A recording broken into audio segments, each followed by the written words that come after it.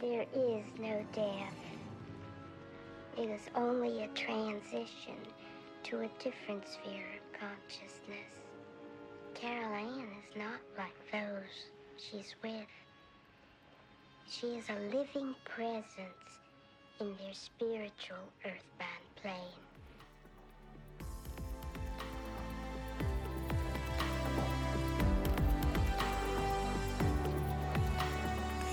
Hello and welcome to episode 3 of Talking to the Dead podcast. In the last episode, I made contact with a soldier who it appears to me was in Ukraine and had been very, very badly injured and had eventually died on the battlefield. What wasn't particularly nice about that episode was I think we kind of left the poor soldier dead and stuck between two worlds. And my friend Isabel mentioned to me that it seems particularly tragic that a soul has not been able to leave his body and die peacefully enough that he can say goodbye to his physical body.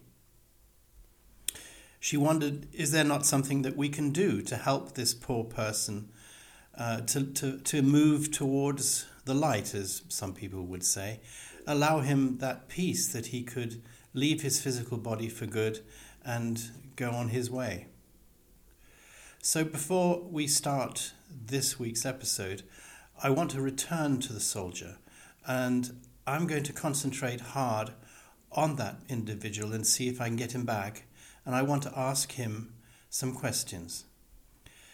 The main question will be, what can I do or what can we do to help you leave your earthly situation where you feel unable to leave your physical body completely and move on to the astral plane? Okay, so I asked that question a few minutes ago and I've been thinking about what the reply might be. And I have managed to make contact with him again. He wants to make it very clear to me that the situation that he's in is not by accident. This is not a situation that has been caused by any other person than himself. He chose his life. He chose that he would become a soldier. He chose that he would die on the battlefield. He's giving me this indication that he knew full well that this would end this way. And the reason he chose to be killed as a soldier, believe it or not, he says it's something that he's done more than once, maybe a number of times. And each time he obviously feels that the things that he's learned from that experience have been really immeasurable in his overall development. But more, he's saying to me that it's the effect on the people around him and it's the effect on society in general that is so important to him as a soldier, but as a soldier who gets killed in action. A soldier who leaves behind, yes, he leaves behind his family, his friends, and in a way causes such personal tragedy.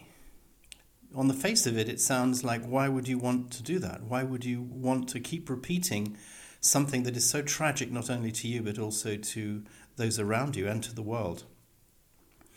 And the message came through really clearly that it's because there are a group of people who live lives deliberately to do that. It's almost as if there's a help group of people who go back and they live lives that on the face of it to us might seem really rather pointless and undesirable. But that's the whole point to them. They go back and they live lives and they can be very tragic, they can be very destructive, but they make news. They create an awareness. They create a huge amount of energy that can be a force for good as well as bad. It can encourage people to see the senselessness of war, the senselessness of fighting over something so stupid. And I think in this case, I'm being given this message that yes, he does realize that he's died. He does realize why he's there. He is sad and he is lonely, but this is a phase that he's going through.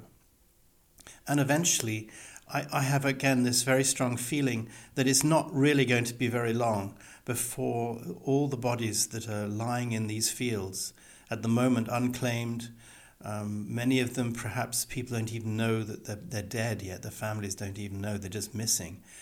But these people will be found, and he knows that that'll be the end of it for him, and then he will be able to move on peacefully. But for now, it's a part of a very strong energy field that he and many people in his situation have set up in order just to demonstrate to everyone how pointless war is, how pointless killing is. And the effect it's having on everyone is creating a lot of notice.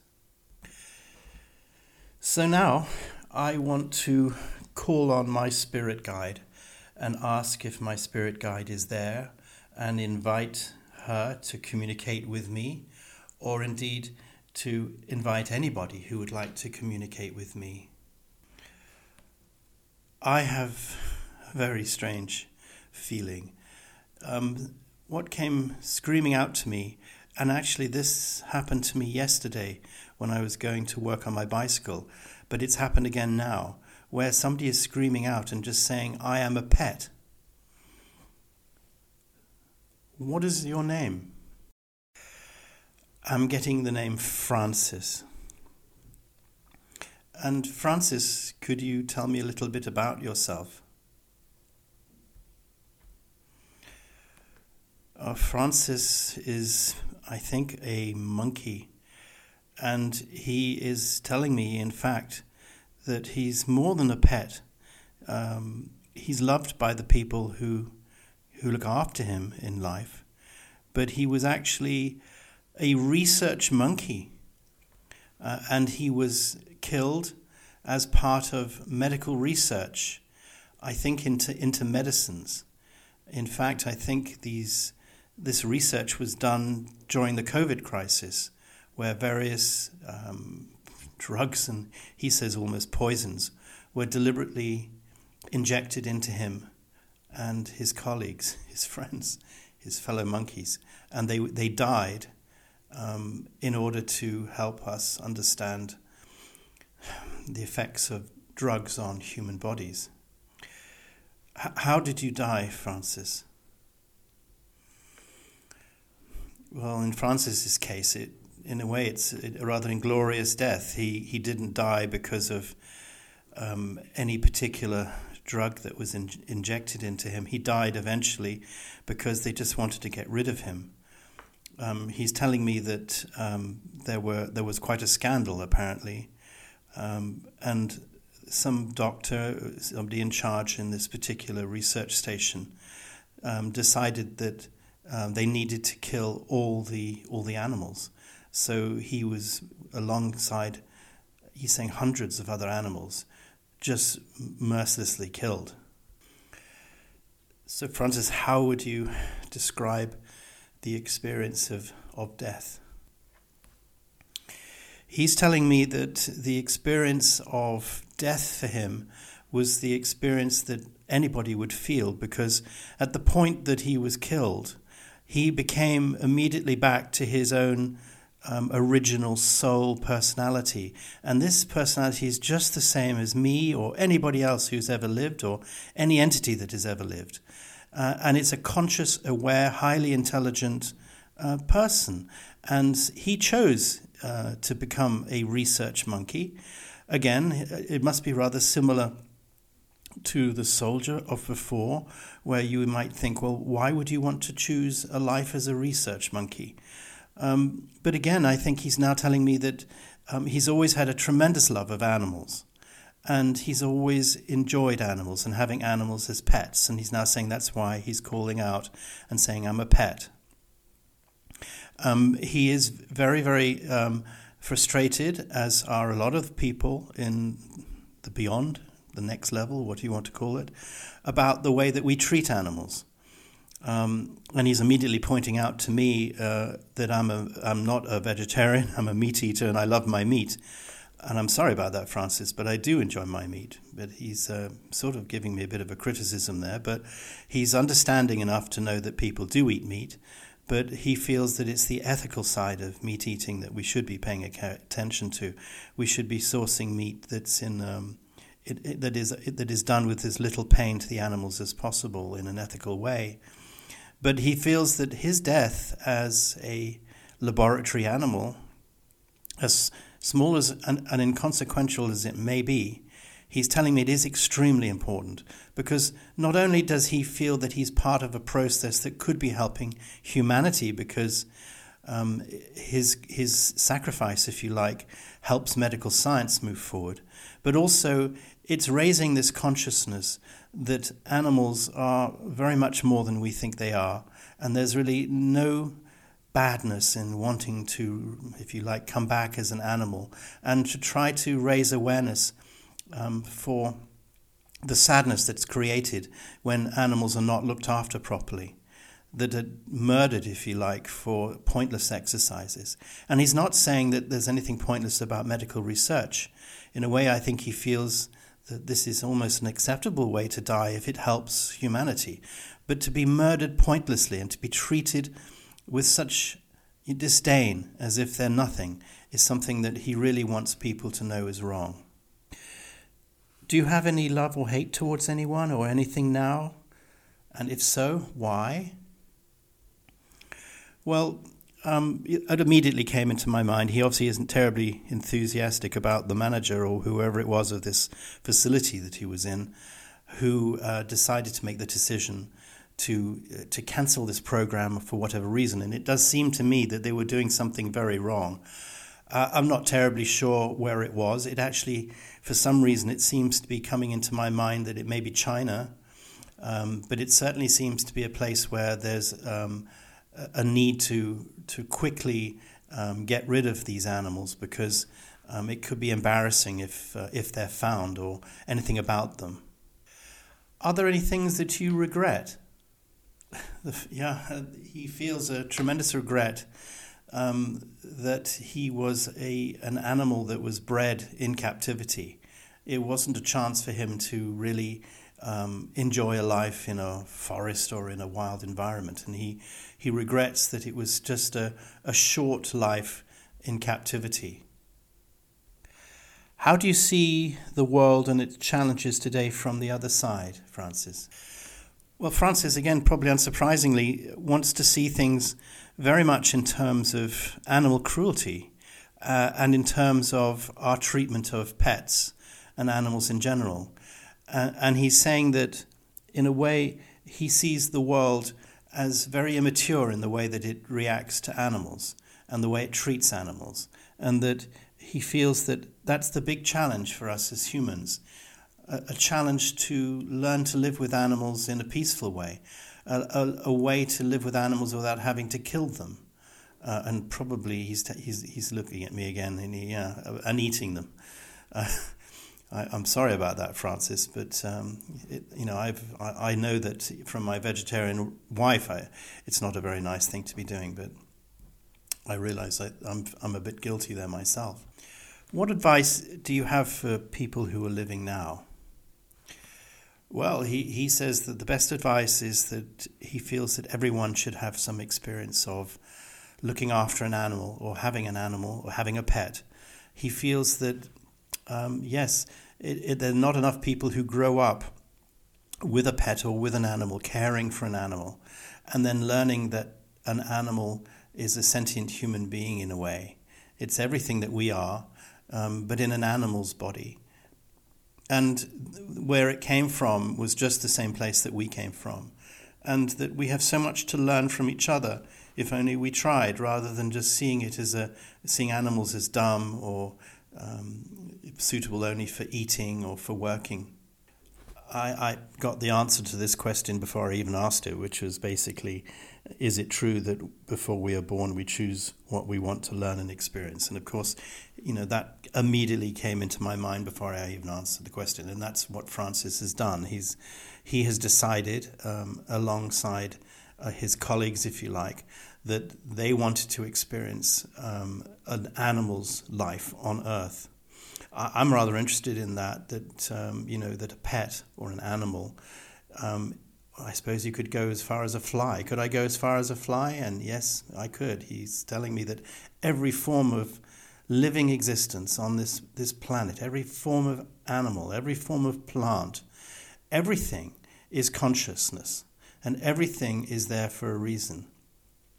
And he and his friends chose and regularly choose to reincarnate, if you like, as animals in order to be able to experience or in order to have some effect. And it seems to be, almost way beyond my understanding, but that seems to be what goes on. I'd be interested, Francis, that if you've lived as different animals, could you tell me an existence that you had as another animal? And just again, as I was saying that, I saw a horse. And yes, I saw a horse, and it was probably an old cart, and it was, I think, maybe 2 horses pulling this cart. And I think Francis is trying to show me that, yes, once he chose to be a horse. I would ask why, again, you'd want to choose to be a horse. He's telling me that in the period that he was last a horse, it was a time when there weren't motor cars. Life was very, very simple for people. And to be part of that experience of humanity developing and building and growing was a very interesting project. And to be a horse, it gave him a unique position that he could be part of helping humanity in his own way, whether it was pulling a truck or being of service in some kind.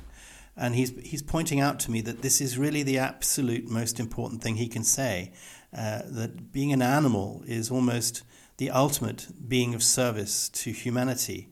And without animals, we would be so far behind. We wouldn't have reached where we've managed to reach as humanity. And that's no accident. This is because people have chosen, in order to be able to help us, become animals.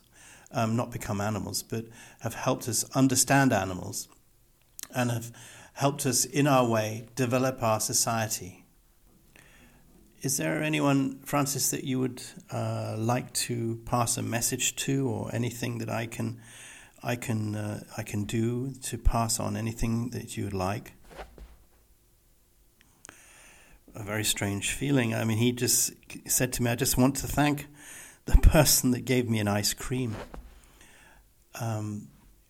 Was that as your last life as a monkey or your life as a horse? And he said no. He said it was actually his life as a dog. And he said that what was so nice was being shown kindness. And that kindness of somebody giving him an ice cream, he remembers as being such a nice feeling. And he said that's again what it's all about. Being an animal or being a pet, like a dog, is not just for us to have around for safety or security, but it's also a way for us to express our love, to express our kindness. And he said there was really no better feeling than when some human would actually treat him well and gave him an ice cream. Thank you, Francis, for coming through. So I would like to have a little time to rest while I'm switching the recording off, but I'm going to try to make contact with someone else.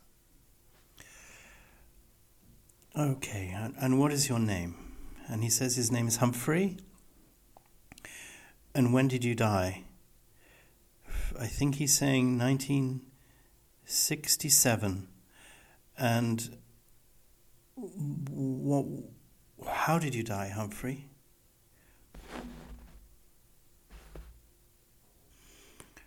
Humphrey is telling me that he killed himself. And how would you describe your experience of death, Humphrey? He said it was planned. He was very depressed. He was very miserable. He could no longer stand the stress of what he was seeing and doing all day long. He's telling me I really feel this strongly, that he was a doctor. And yes, he'd saved lives, he'd helped a lot of people, but he ended up in a spiral of addiction, of drunk behavior and drugs. and he had problems with his family and his children, and he ended up taking a cocktail of poison himself and killing himself. How would you describe the experience of death, Humphrey?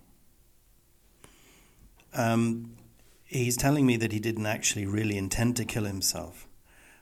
He took a very strong amount of sedatives or something, and I can see him lifting the glass, and he's showing me how he did it. And he, I think in a way, didn't really want to die. I think he was making almost a very emotional statement and probably hoping that he wouldn't die and maybe he would, he'd be discovered. So what happened then when you died? What was the experience?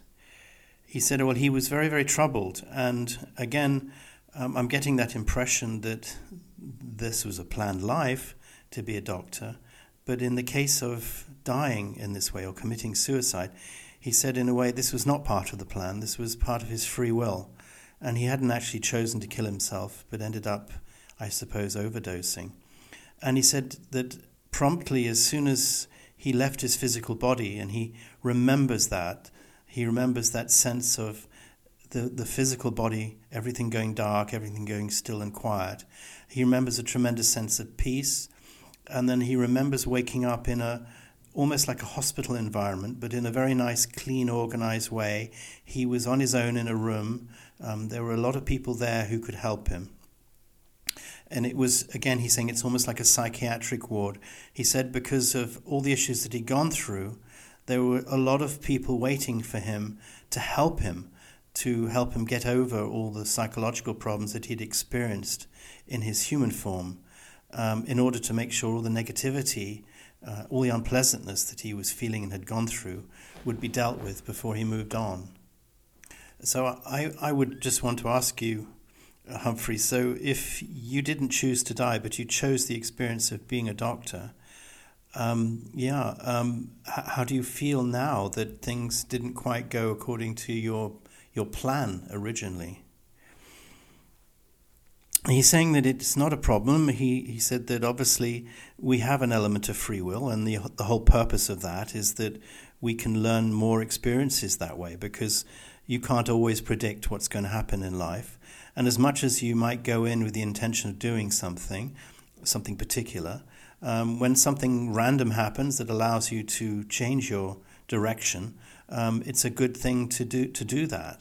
And he said that he has learned an awful lot from that experience, and he was just very sad again that in the process of killing himself, he's caused such hurt to his family. And in a way, he wants to reach out to his family, and they were.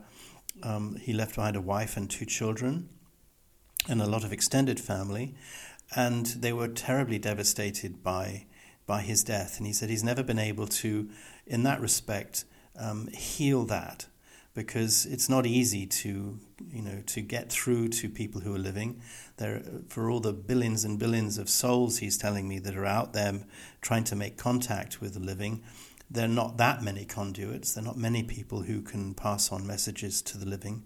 And he's really glad that he got this opportunity to express his sadness. He said, although it's not going to be possible to really identify who he is and who his family are, and in a way he's now saying that he doesn't really want to do that. He doesn't really want to, after all this time, because in our time this was 1967. It's a long time ago.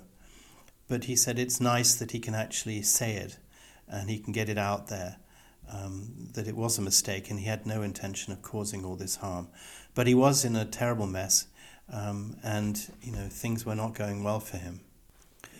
Humphrey, is there anything else you'd like to say to me, or anything that you would like to pass on, or any message that you could pass on to us on this earth? He wants to point out to me that he chose to be a doctor because he wanted to heal people. He wanted to be helping people. But he wanted just to quickly tell us all what is going on from his point of view now. He's very interested in medicine. He's always been interested in medicine. And the people that he hangs out with, if you like, are also of the same. They've either been doctors or nurses or health professionals in some way or other. But also they help make discoveries. They help discover cures to diseases. They come up with new treatments. And they work very hard and very diligently where they are now, and then pass that information through themselves when they're born. That there is a memory within them when they're born that eventually will come out when they're a doctor. And it'll seem like a flash of intuition, but it's not really. It's because they've already pre-planned this in order to help humanity in some way or other.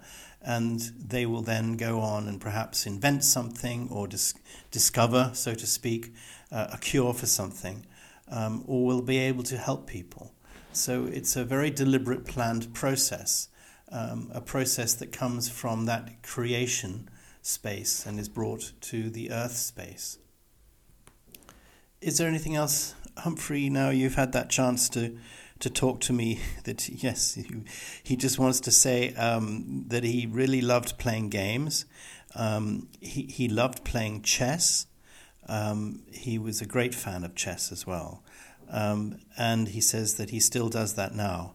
But he's just encouraging people to take up playing chess. And he wants me to also mention that it's funny from his point of view how we on Earth spend so much time trying to be healthy and trying to keep young and almost, he says, not really enjoying the Earth experience because we're more worried about avoiding the death experience, which is a nice way of seeing it. And he says that he would just want to pass a message to us that really there's very little we can do to avoid the ultimate death of the human body. There's not much we can do to delay the amount of time it is before we die. These things are all choices that we've made. And he just feels, in a way, we should try to live our life as much as possible without worrying about our health and without taking all these drugs and medicines. Because ultimately it's a pointless exercise because we've chosen this life anyway. And we're going to die as we should, in the time that we should. Yeah, he told me that, even when you perhaps have cancer, he's suggesting to me that it's almost rather pointless having treatment because, in a way, the choice is to die of cancer or not die of cancer and just go through the experience and recover. But he finds it all rather ridiculous. He's saying that we spend so much time taking drugs that harm us more and probably make death more painful. So I'm not quite too sure I agree with that, but that's what he's saying. Yeah, and he wants to mention that, in fact, we don't need so much of this medicine. He says that just about everything that we need to be cured of can be cured of within our own body.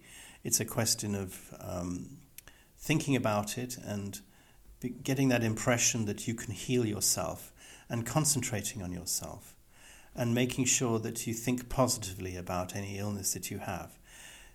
He's mentioning that a lot of illness is caused by the mind and it's caused by the circumstances that you're in. And that if you change the negative circumstances that you're in, then, sometimes you can change the level of your health as well. And actually, he's pointing out something to me that my friend Linda mentioned the other day about shadow work, which was interesting because I had never heard of that before until Linda mentioned it. And he's saying to me that he's passing actually this message through me to Linda to talk about shadow work and how important that is. This is the ability to be able to deal with things in your life that are bringing you down or giving you negative thoughts or making you unhealthy because you're spending too much time thinking or worrying about something. These are your shadows. It's a Jungian principle, apparently. And he's saying this is so true. You should really just look at all the things in your life and at one point think, what can I discard? What can I get rid of? How do I make my life positive? And in a short way, he's just reiterating that is what's going to keep you living longer. That's going to make you live a healthy, happy life. Thank you very much for coming to speak to me, Humphrey. Well, I suppose in a way I knew this would come, and this is something in a way that I've been trying to avoid because I don't really feel so comfortable in glamorous people coming through or famous people coming through because to me, in a way, that immediately sounds like it's fake or it's being designed to generate publicity. But I'm afraid I mentioned to you in the introduction that a number of years ago, nearly 4 years ago now, Neil Peart of Rush, the drummer of Rush, he kind of came to me when I was listening to some music and said that he wanted to communicate through me. And I mentioned it to a friend, but I never really did much about it. And I really felt strongly also that part of what I'm doing now is because, in a way, Neil is trying to use me. Now, he did actually communicate with me, I think, last week, and gave me all sorts of interesting thoughts. But he's actually come in through now. So I suppose I've got to give you a go, Neil, and allow you to start talking to me. He wants to say straight away that he is never was a believer, particularly in anything spiritual.